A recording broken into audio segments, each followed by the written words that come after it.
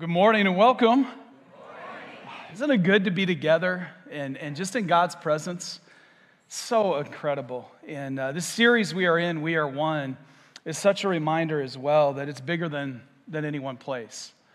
That in fact, if you're online with us right now, just to let us know you're there, drop the little earth emoji and the praying hands. And in here, I want us to be reminded that we are one. We are one as a church. The heart and the goal is to be one, but we also are one with all the believers all over the world. And we're in a day and age where there's a lot of heavy things going on, isn't there? And I just want to take a pastoral moment to actually, before we even get into the word, to just pray over our brothers and sisters in Afghanistan, our brothers and sisters in Haiti, and then even those that are still trying to figure out, like many of us, what to do with COVID here in our country. Boy, it got quiet on that one. I know you're sick of hearing about it, but it's still here and we need to pray. Amen? Let's pray together.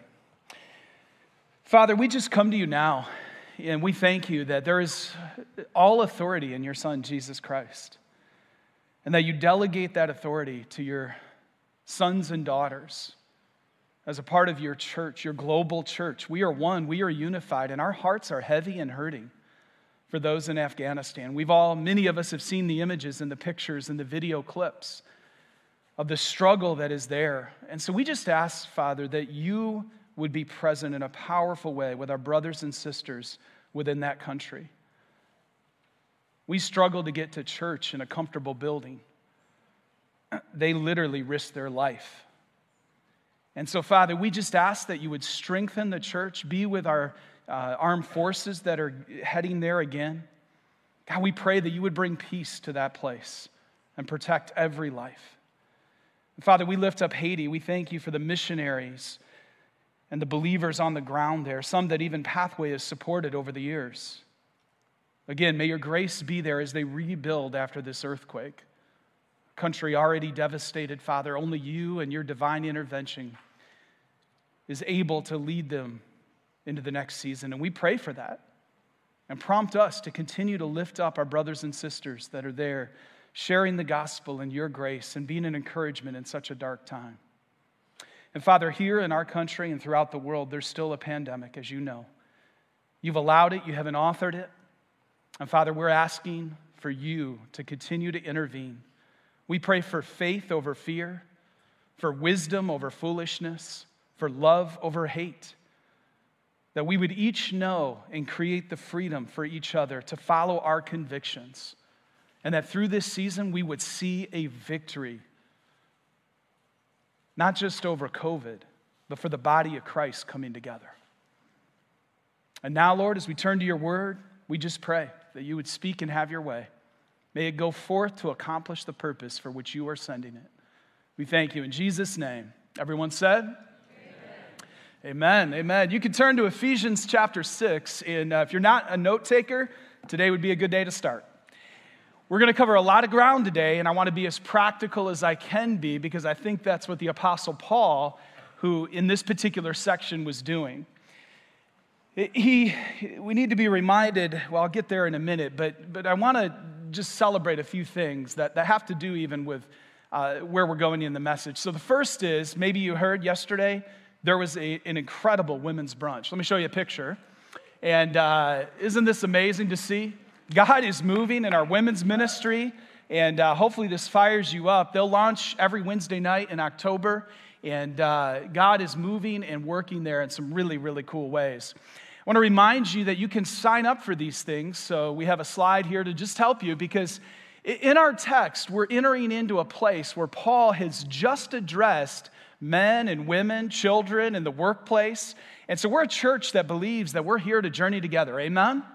And we want to encourage you and equip you. And so we have Monday night men coming in the fall, Wednesday night women, and we have a workshop for parents.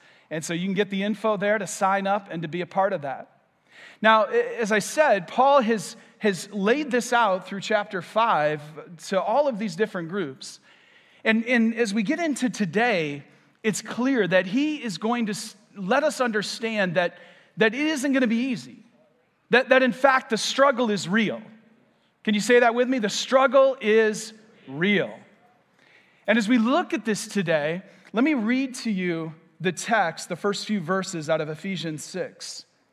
He frames it for us, and I want to be clear on this right out of the gate before I even read it. The Apostle Paul had one of the best educations in that day and age you could possibly have. He was educated under a rabbi named Gamaliel. Think of somebody who has like multiple doctorate degrees. Okay, I have a doctorate degree. Paul would have had multiple because of his time spent with Gamaliel. Now, Paul also was somebody that with that education also had some very practical experiences in the world. Things that he writes about that actually are a little bit strange, that are a little bit unusual.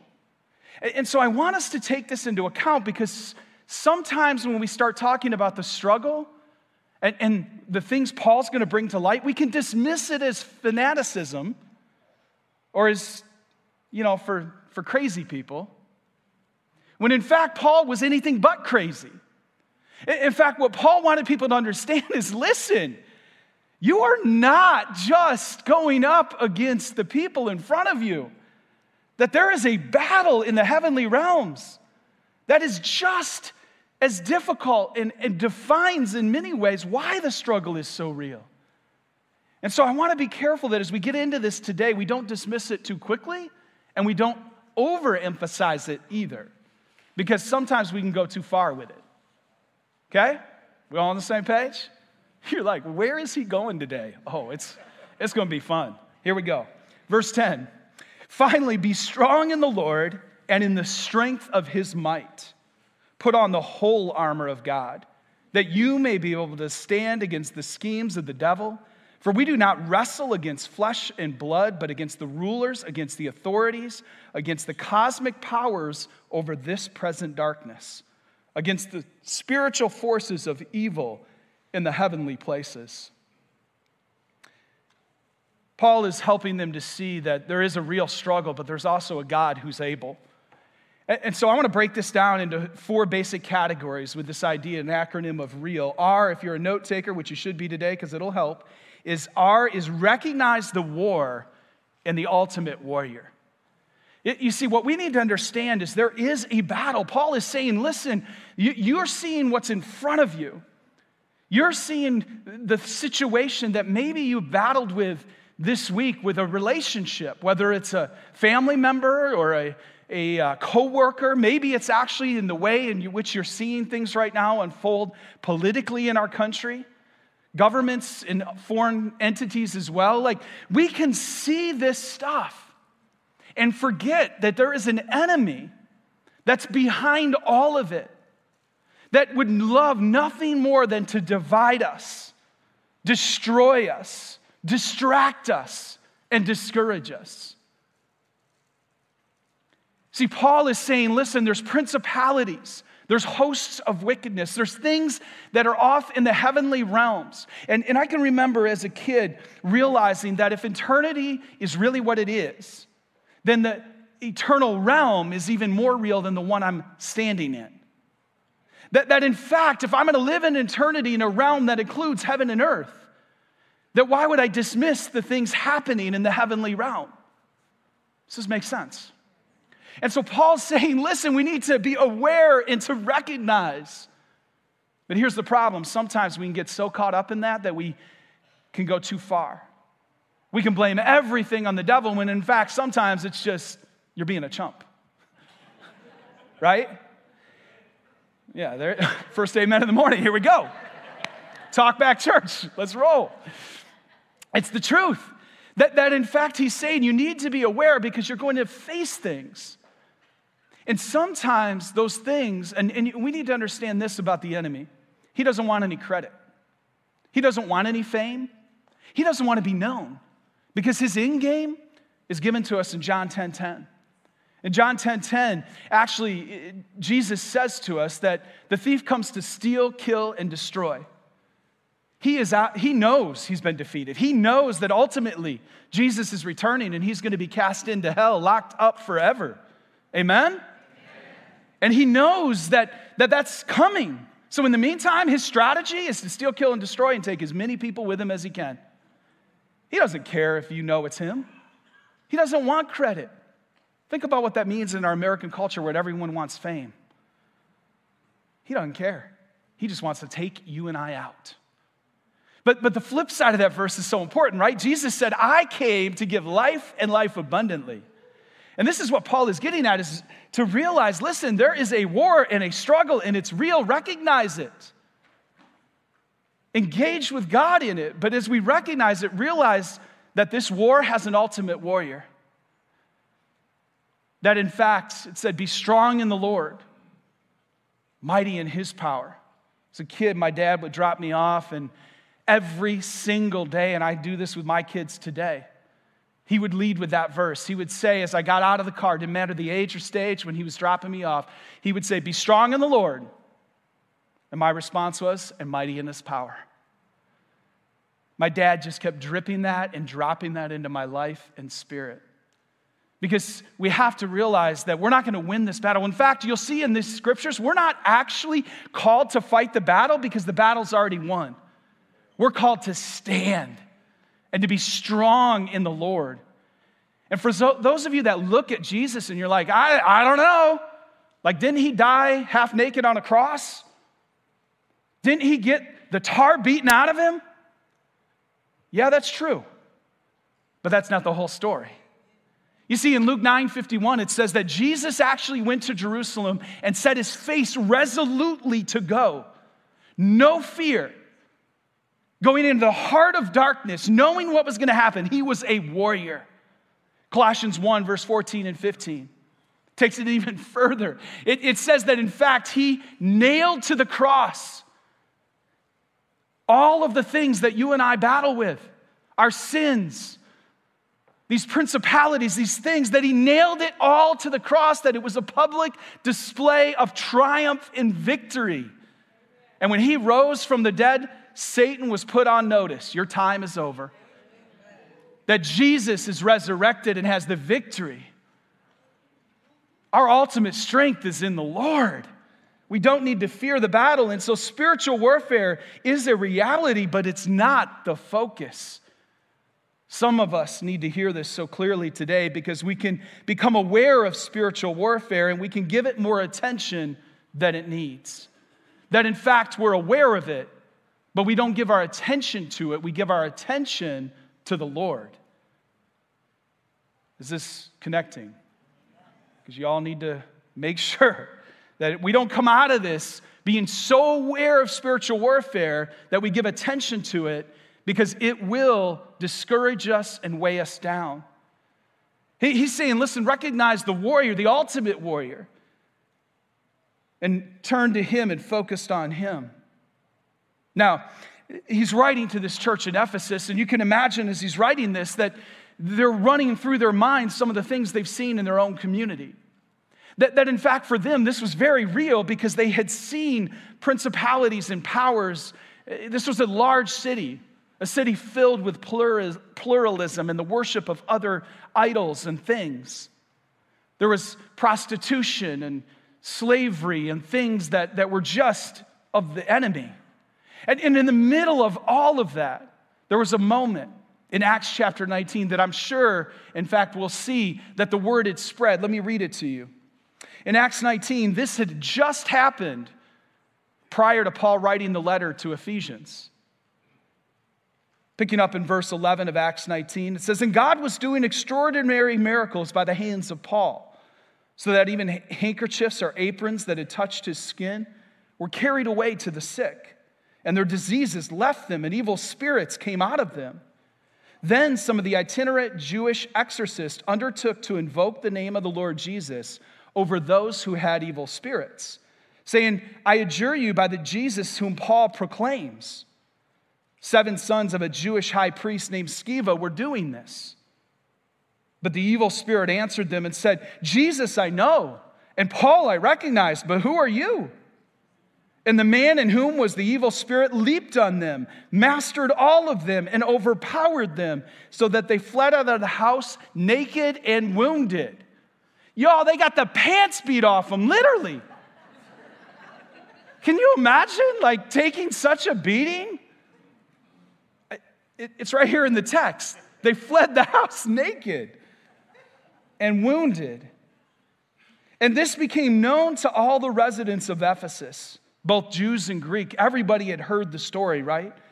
Fear fell upon them all, and the name of the Lord Jesus was extolled. Also, many of those who were now believers came, confessing and divulging their practices.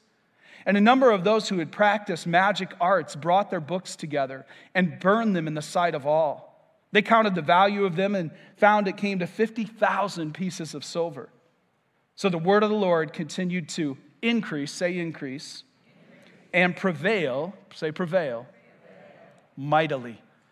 You see, when we recognize who the real warrior is, Paul was seeing God move. And somebody else tried to imitate what Paul was doing, but they didn't know God, did not know Jesus in the same way. And they literally got their tails kicked. We need to recognize the war and the ultimate warrior. And then secondly, the E, we need to engage with God. We need to engage with God and to understand that we aren't called to win the battle on our own. We engage with God. We engage with Jesus. We realize that Jesus has the victory. What happened in that story was they acted like Paul, but they didn't actually know Jesus. It's so critical that we understand that it's the relationship with Jesus that gives us the victory. And so part of what's happening here is not just engaging, but there's an act, it says in here, to stand. Standing is an act of resistance. It's an act of resistance that says, even as the enemy is coming and I engage with God, I'm going to stand and be strong in the Lord. Some of us have got knocked off of the plans that God has because of the battle. Maybe it's in your marriage, maybe it's with your kids, maybe it's in your workplace, maybe it's something going on in the world, and you've taken a step off of the place where God had you. And yes, the struggle is real, but if we engage with God, we stand in His strength. And when we know Jesus, He equips us for all that we need.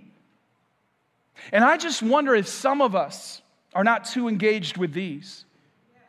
That in fact, it's the reality that you know there's a battle, but you're not engaging with God as much as you are with social media, with Fox News, CNN. Woo! Both ends of the spectrum, I got you. I don't care what news, I'm not telling you what news outlet to listen to. I'm just saying if you spend 20 hours with it, engaged with it, that maybe you're not fully equipped to stand engaged with God in the battle. That maybe we need to engage with Him more, to be in His Word, to be worshiping, to have our minds renewed and focused in the ways that are ready. One of my deepest prayers for our church, you can write this down and join me if you feel led. I am praying that Pathway would be a healthy, prevailing, multiplying church. We're getting healthy.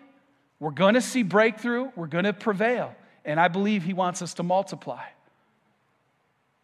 But you better believe we're going to have to be engaged with God in the battle. We're going to have to know Him in new ways to be able to withstand the things that come our way. 2010, I had the privilege to be a part of a season I'll never forget. We were, as part of a ministry we had started, and we were handed a facility, literally a 130,000 square foot building. It's a former Sears building, 10.5 acres of land donated to our ministry. What I didn't know is that with that was going to come lawsuits and zoning issues and injunctions and warfare, that all I can tell you is that season, what God was doing was going to use that facility for a higher purpose. That in fact, He had different plans than we anticipated, and that through that season, through the battle, we would be so engaged with God. We would learn that when we're facing an enemy that's throwing lies our way, that it's God's word that renews us. When the atmosphere is so evil and wicked that we feel like we're almost losing our mind. Anybody? Anybody been a little stressed this week? Anybody on the way to church today, right? That when we turn on worship, that worship changes the atmosphere. There was a season where literally I bought a CD player. Some of you younger folks don't even know what one of those is. It was a little disc that spun fast. And so I placed one of those in our building, and I played worship 24/7. I don't recall if it was a year or 2 years. I didn't care what the electric bill was. All I knew is that place, we were going to engage with God, and worship was going to change things.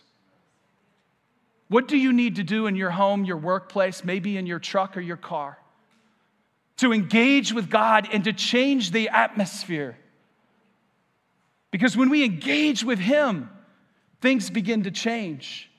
He also provides us, as we said, be strong in the Lord. He provides us with strength and resiliency. Jesus never promised it would be easy. We will suffer. We will go through things. But our God is a God who strengthens us in the battle as we engage with Him. And He also renews us and provides a resiliency that we bounce back. And you would think after a couple thousand years of this, the enemy would give up. Like how ignorant is he, right? To not see that God's people engaged with God are going to bounce back every single time. Let me read to you out of 1 Peter, a passage that's meant a lot to me, and I hope encourages you around what does it mean to find strength and resiliency in the face of suffering. 1 Peter 5, verses 6 through 11. It says, humble, say humble. Y'all, we got to check our pride if we're going to win the battle. It begins there. We can't do it without depending on God. We have to check our pride. It says, humble yourselves, therefore, under the mighty hand of God, so that at the proper time He may exalt you, casting all your anxieties on Him because He cares for you. Be sober-minded, be watchful. Your adversary, the devil, prowls around like a roaring lion, seeking someone to devour. Think of it this way. He roars, but his bite is nowhere near what we think it is. He's loud, but he's not in charge. It says, resist him, firm in your faith, knowing that the same kinds of suffering are being experienced by your brotherhood throughout the world. And after you have suffered a little while, the God of all grace, who has called you to His eternal glory in Christ Jesus, will Himself, notice, here's where the resiliency comes in. You've been beat up by the politics in our country. You've been beat up by your marriage. You've been beat up by your workplace. You've been beat up by COVID. Hear this word today. And after you have suffered a little while, the God of all grace, who has called you to His eternal glory in Christ, will Himself restore, confirm, strengthen, and establish you. To Him be the dominion forever and ever. Amen. That is good news, church. When we engage with God, He is able to restore and to renew us. In Ephesians 6, verse 13, it says, therefore, take up the whole armor of God, that you may be able to withstand in the evil day, and having done all, to stand firm. So we recognize the war and the ultimate warrior. We engage with God. And then the A is we need to armor up. It's football season, y'all. Come on. Any other football fans? Okay, yeah. It is a fun time of year.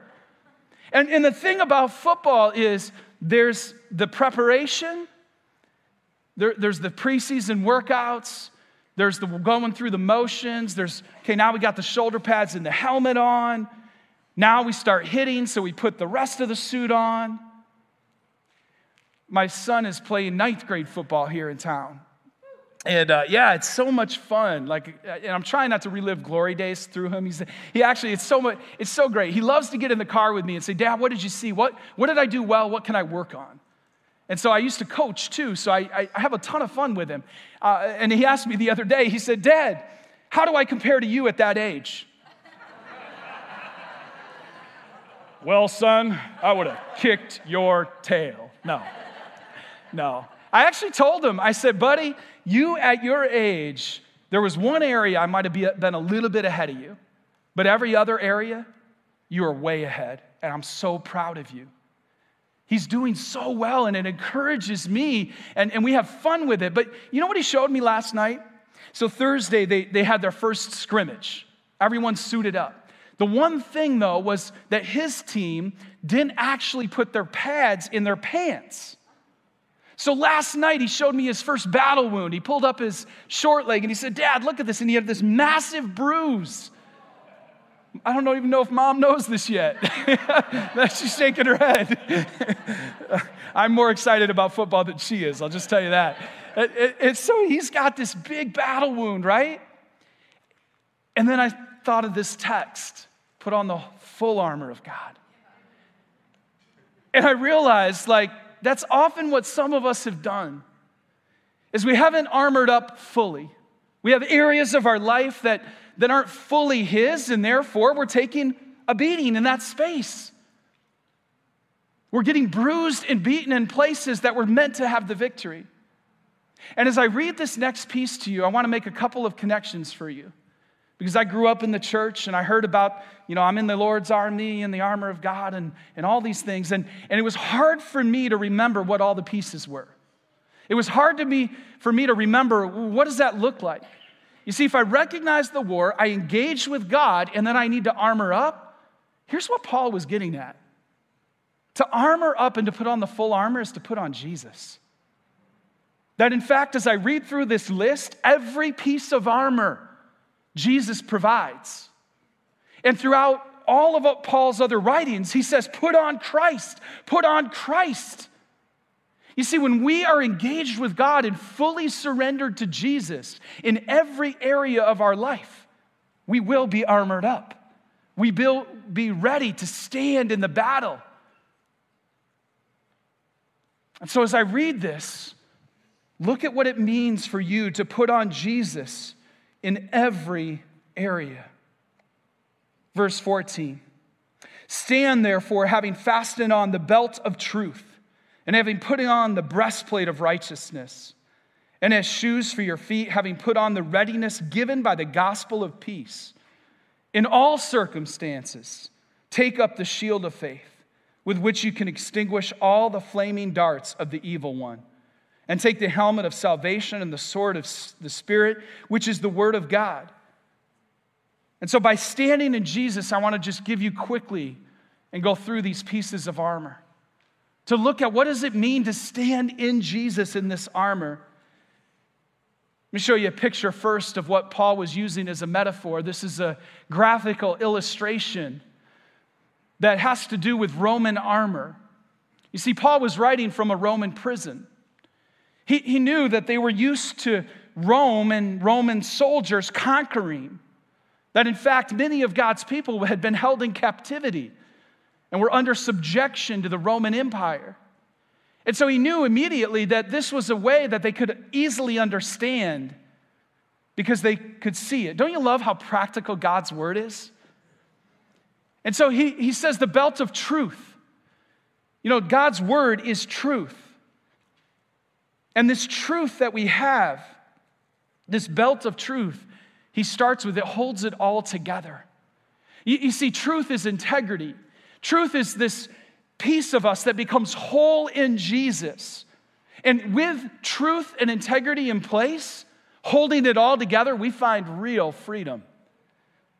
You ever felt like in one place you have to be one person, and another place another? Wouldn't it be nice to just be the same person everywhere you went? That we would have this belt of truth that no matter where we showed up, you need to know you are welcome to ask my family if I'm like this at home. Because if I'm somebody different on this stage than I am at home or out in the community, there's a lack of integrity there, a lack of truth. Now, to be clear, I don't turn on a mic and preach at my family, okay? So there's a side of how I deliver things that, yes, is different than how I am in the home, all right? But the truth of who I am, the essence of who I am, that's what he's saying is put on Jesus in the belt of truth. Find real freedom. Be whoever you're supposed to be wherever you are. Secondly, he says the breastplate of righteousness. The breastplate of righteousness guards the heart. That in fact our heart becomes like Jesus's. And he wasn't just alluding here to Roman armor. He was actually referencing something from the book of Isaiah. Actually in Isaiah 59, let me read to you a couple verses and you'll see where he got this, because in these particular verses, in chapter 58 of Isaiah, he had said you need to pray and fast for righteousness and justice. And then in chapter 59, he says God is showing up as that righteousness and justice. That Jesus is actually showing up to make a difference in our world. The Messiah has come. And when we put on the breastplate of righteousness, guess what? We are covered by Jesus. But we're also meant to have his heart and to go into every dark place, every hard situation, and help make wrongs right. We are to carry the breastplate of righteousness into the enemy's territory. And this would have been revolutionary for them to hear this. Because in Isaiah, as I read this to you, it was God doing it. Verse 16 and 17 of Isaiah 59. He saw that there was no man and wondered that there was no one to intercede. Then his own arm brought him salvation, and his righteousness upheld him. He put on righteousness as a breastplate and a helmet of salvation on his head. This is in the book of Isaiah. He put on garments of vengeance for clothing and wrapped himself in zeal as a cloak. When Paul writes this in Ephesians 6, he's saying what God once did with righteousness and justice, you're now going to put on it as a breastplate, and you're going to engage in the ways that he once did. It is revolutionary. It is unbelievable to think about. So when our heart breaks for broken things in our world, whether it's Afghanistan, whether it's Haiti, whether it's something here in Indian River County, you better believe that our God wants us to walk into those situations, to take that broken heart and that burden, and to do what he would do in the situation. Church, can I get an amen? Amen? And that's what leads to the next piece of armor, the gospel of peace, which is on our feet. He says that there's this gospel of peace. It's actually our footwear. I see it as something that is twofold. It's so we don't give up a foothold to the enemy, but it's also so that we run quickly to make peace. What does that mean? That at the center of the gospel, underlying its foundation, our foundation is the gospel of peace, which is, that was weird. If you're watching online, I dropped a water bottle behind me, and it freaked me out. So we stand on this firm foundation, okay? And that firm foundation is actually because of peace, which we find through forgiveness. Say forgiveness. Oh boy. Paul is saying that if we aren't forgiving, if we aren't quick to run to forgive, that we are giving up ground to the enemy. Part of the firm foundation is this gospel of peace that is found when we are quick to forgive. Forgiveness doesn't mean that it makes what they did right. It means that you're not going to be bound by it. You're not going to be held by it. And you trust Jesus for ultimate justice. Some of us need to put on the shoes of forgiveness and peace. And we'll find that we're standing on firm ground. As Paul goes on here, he talks about the shield of faith. And the Roman shield was something that was used not just to extinguish arrows of the enemy. Think of the lies, the thoughts. You ever gone to bed and just like felt so discouraged or woke up maybe a little grumpy? Or maybe during the day you have a moment where somebody cuts you off on A1. What's 60? Is it just 60? Is that all we call it? Right? 58 and 60. Wow, that is a moment. Right? And so what Paul is saying is, listen, there's this shield of faith. And that shield of faith is to extinguish the arrows, the lies, the moments where we're tempted to act like we used to act. He's saying, put up the shield of faith. And the thing about the Roman shield, if we can go back to that graphic, please, is this Roman shield, they would actually interlock these. That one shield would stand next to another and they would be locked. And they would actually use those shields and then start advancing together. That the soldiers would take ground, not one of them, but collectively with their shields up, they were protected. Can you see what that might mean in the body of Christ? I'm going to tell you, a couple months ago, we had a situation here on campus. It was equal parts weird. It had elements of mental health. It had elements of drug addiction, potentially. And it had elements of spiritual warfare, all tied together. And when we faced that moment, I happened to be here on campus. But it started in a space on campus where I wasn't there. It was actually Pastor Nate, our youth and young adult pastor, that encountered this individual in this weird situation.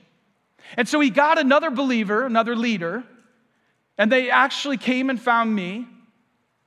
And I happened to be here, and we together locked our shields of faith.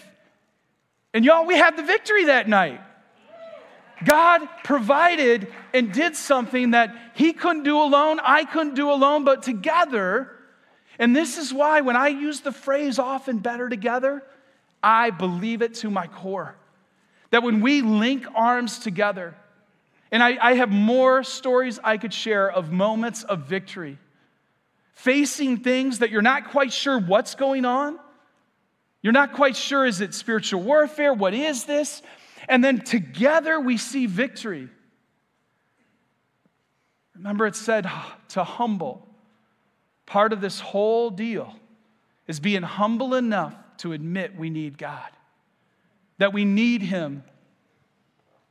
And that leads to the shield of faith and how we use it together. There's two more pieces of armor mentioned: the helmet of salvation. This is a mind rescued and renewed in the Lord.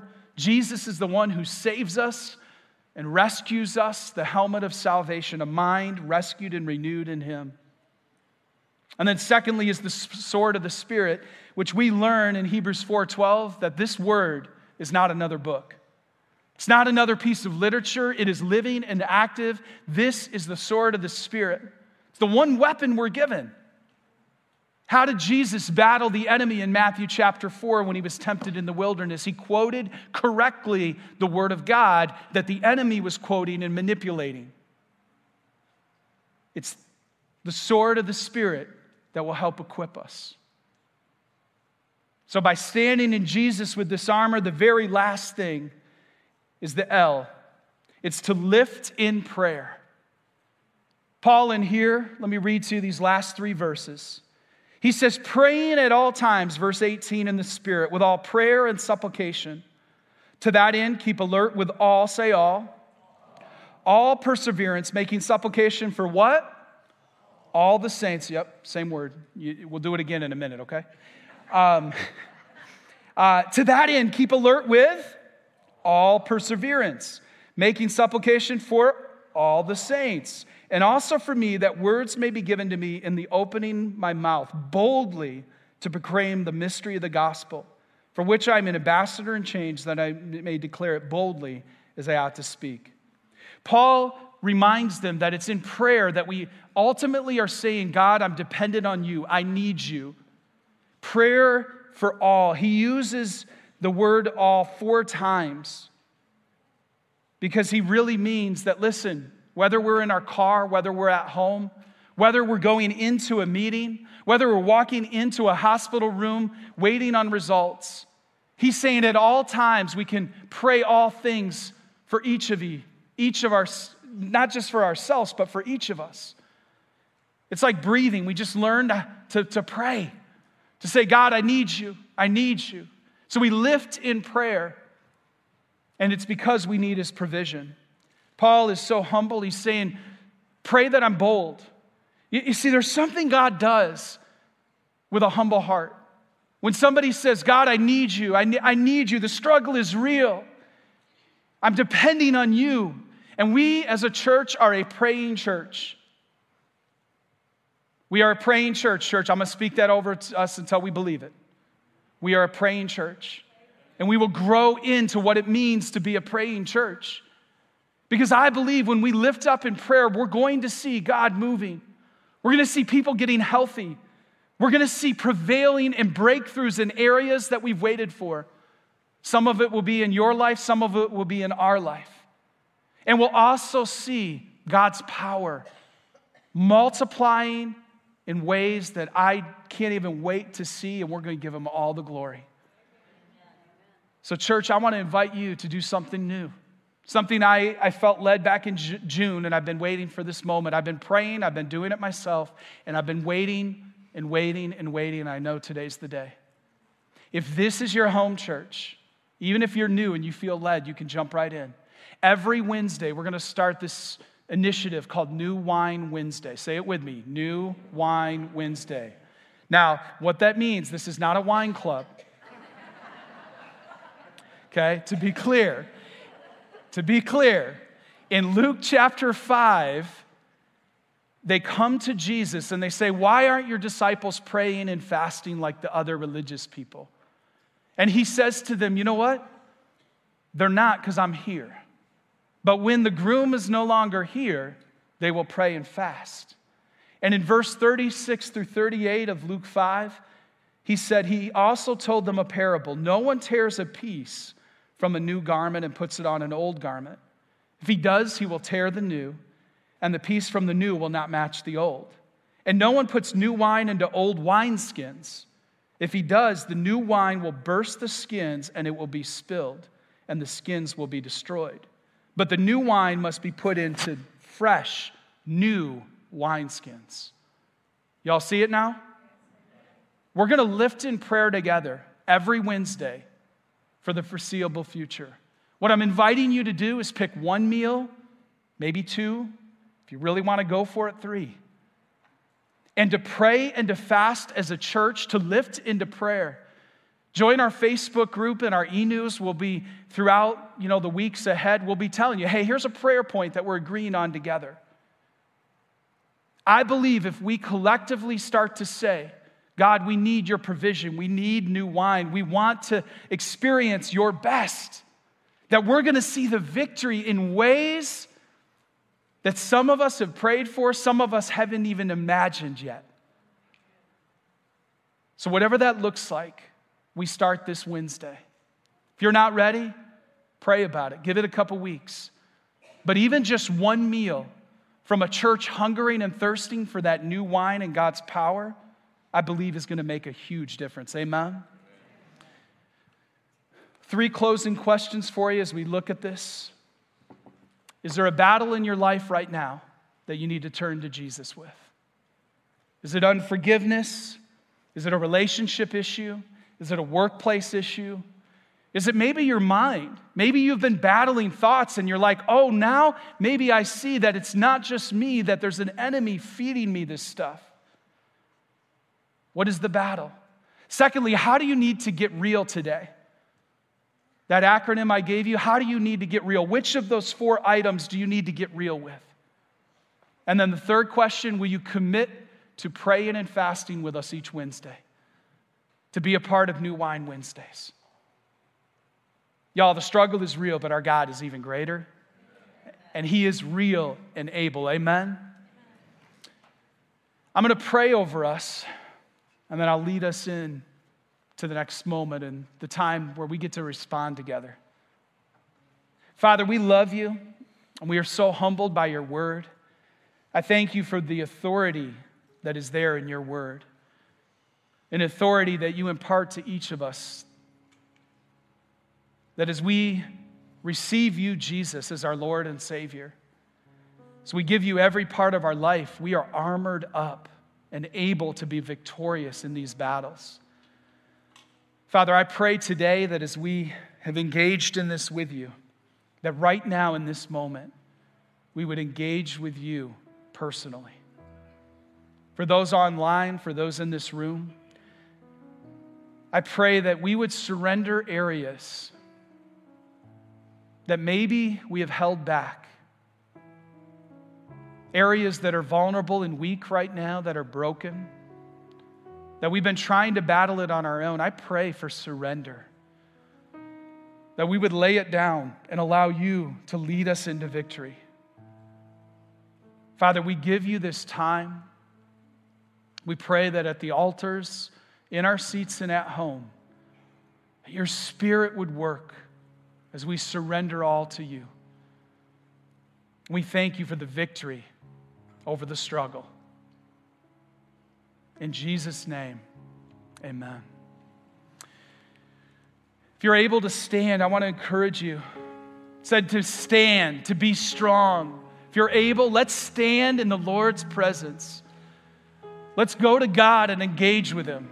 The altars are open, the kneeling benches. If you want prayer, we have prayer partners. But let's go to Him for the victory. In Jesus' name, let's do it.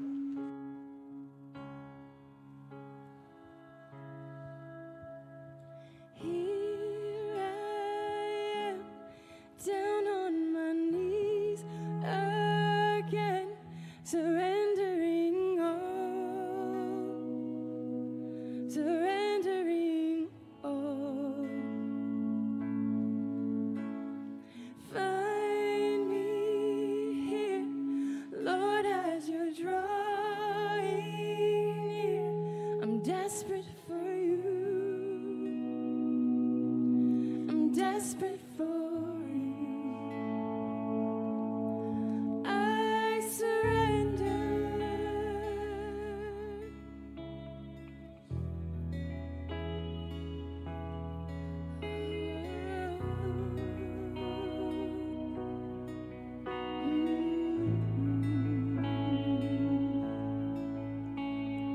Drench my soul as mercy and grace unfold.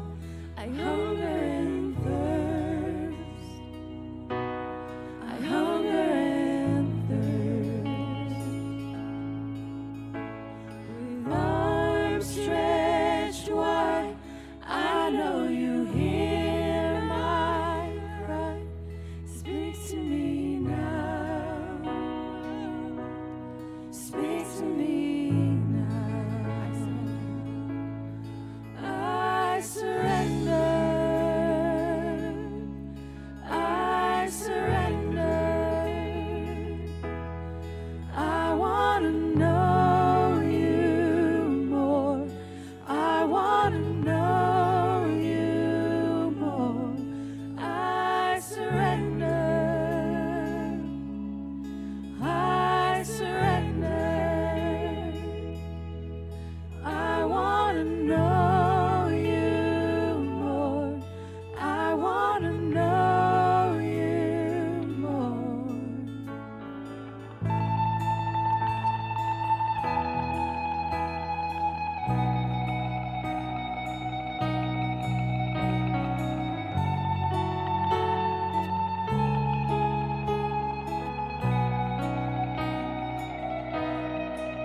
Like a rushing wind, Jesus, breathe within. Lord, have your way. Lord, have your way in me.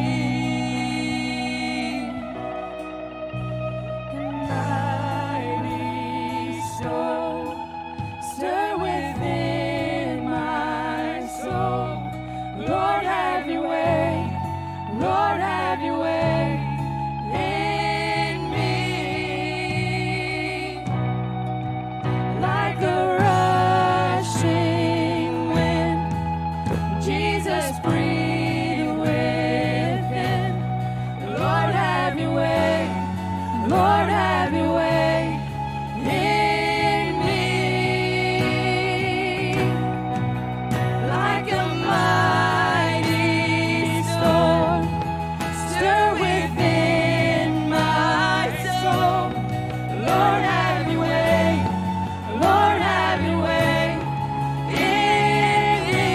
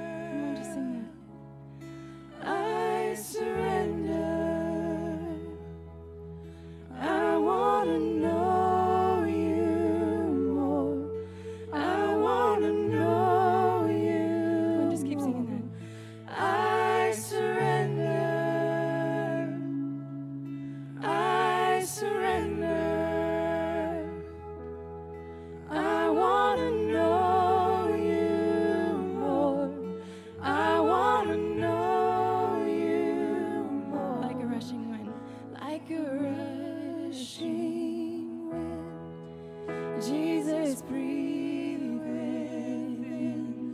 Lord, have your way. Lord, have your way in me. Like a mighty storm, stir within my soul. Lord, have your way. Lord, have your way in me. I surrender. I surrender. I surrender. I want to know you more. I want to know. Let's just be in this moment right now with Jesus. I surrender. I surrender. I want to know you more. I want to know you more. I surrender. I surrender. I want to know you more. I want to know you more. It's counterintuitive, isn't it? We think of battles and victory not coming in surrender, but coming through our strength and our triumph. As we learned today, the struggle is real, but it's through surrender to Jesus that we find the victory. Covered a lot of ground today. If you need the notes, you can email us, pathwayvb.com/FYI. It's there for you every week. Can't wait to see what God's going to do with this as we walk in victory, as we walk together through the struggles. If you need prayer, whether you're online or in person, please let us know. We'll stay after and available to pray with you. Second thing I want to mention is we'll wrap up. I'll wrap up Ephesians 6 next week. And as we do that, we'll look at knowing our season, knowing your season. What does it mean to work through the seasons of life together? I want to encourage you to come back for that. And then I am just so encouraged by the heart of our staff. We have an incredible staff here at Pathway, don't we? Can we give them a hand?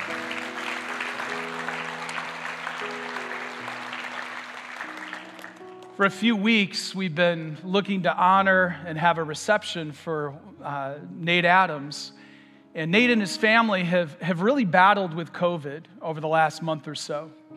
And so this week, we collectively as a staff got together and believed that what we needed to do was to actually, rather than a reception, because he's still going to be here at the church, why don't we provide some real care? And so we want to encourage you. We're all a part of giving to this. You can go to GoFundMe. The link is there. If you just go to pathwayvb.com/Nate, if you could be a part of that in any size, shape, or form to just bless Nate and his family. Our benevolence side will cover any fees if you're worried about a third-party platform. We just want to pour out blessing and love on our brother. Amen?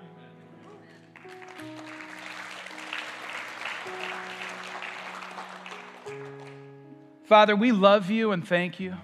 We lift up Nate and his family and just pray that you continue to meet them with healing and health. God, we thank you for those that can be a part of this, to just show them love and blessing and practical care. Father, as we walk forward together, I pray that as we love you and love all people in our pathway, that in the struggle we would have new language, new ways of finding the victory together. Father, I pray for my brothers and sisters to be strong in the Lord and to walk in your mighty power this week. And we will give you all the glory. In Jesus' name, amen. Have a great week. Go down and be the church. If you're a visitor, come to our welcome center. We have a gift for you.